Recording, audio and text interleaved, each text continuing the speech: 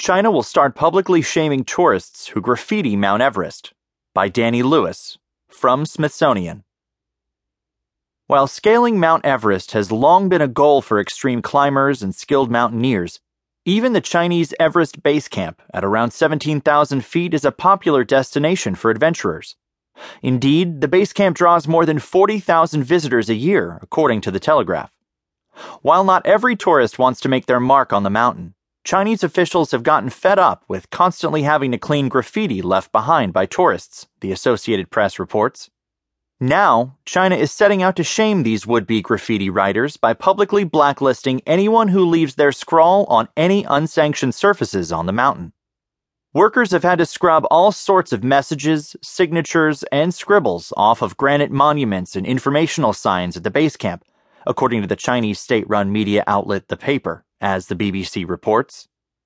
In some instances, signs were so covered in markings that they were no longer legible. But while most of the messages are along the lines of "I was here" in many different languages, local workers have gotten sick of the cycle of cleaning graffiti over and over again, the BBC reports.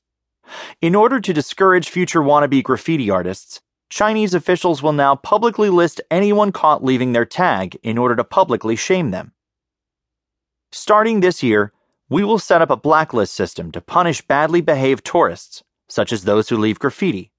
Gu Chun-li, deputy head of the tourism bureau that runs the Mount Everest base camp, tells the BBC. The blacklist will be made public through media outlets.